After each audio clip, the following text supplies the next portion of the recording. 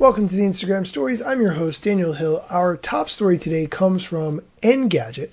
Instagram is testing a new format for stories, but on desktop, making it easier to scroll through stories from the profiles that you follow on a much bigger screen. Based on the screenshot that I'm looking at, the new format presents stories in a carousel, as opposed to a single story frame taking up the whole screen. This makes it easier to flip through your story stream in a more dedicated, stories-focused way.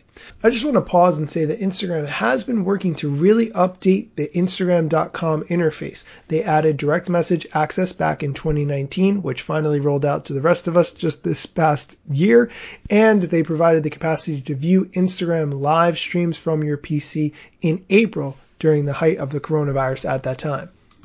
An Instagram spokesperson confirmed the new desktop stories test, which is now available to a small group of users, but there's no word on a broader rollout at this point. However, I will keep you posted. And now, because it's Friday, let's talk about a feature of Instagram that you might not have known existed, or maybe you forgot about it because you just haven't used it in a long time. When you like posts, sometimes you want to go back and see the post that you liked. Maybe you are having a conversation a few days later and you think, you know what, I think I saw something on Instagram like that, and I think I liked it. Well, you can actually find the history of all the posts you've liked on Instagram back since the beginning of time if you really feel like scrolling that far back, and here's how to access it.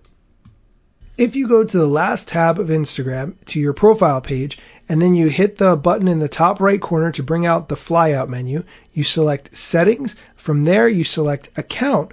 If you look at the bottom, you'll have posts you've liked. If you tap on that, this gives you a history of every single post that you've liked. It's always kind of fun to scroll back through here, see posts that you've liked. Maybe if you see some of those posts that you liked in the past and you no longer think they're great, or maybe you don't want anybody else to know that you liked them, you can go ahead and unlike them. That's always fun too. That's it for today's show, but if you can do me a favor, vote for the Flash Briefing creator that you think deserves more recognition.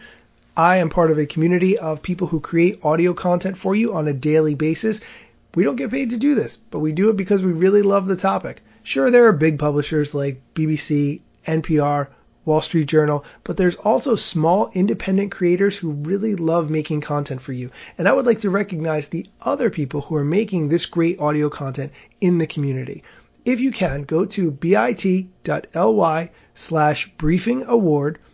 That's bit.ly/briefing award and enter the name of the Flash Briefing or Flash Briefing creator that you think deserves recognition.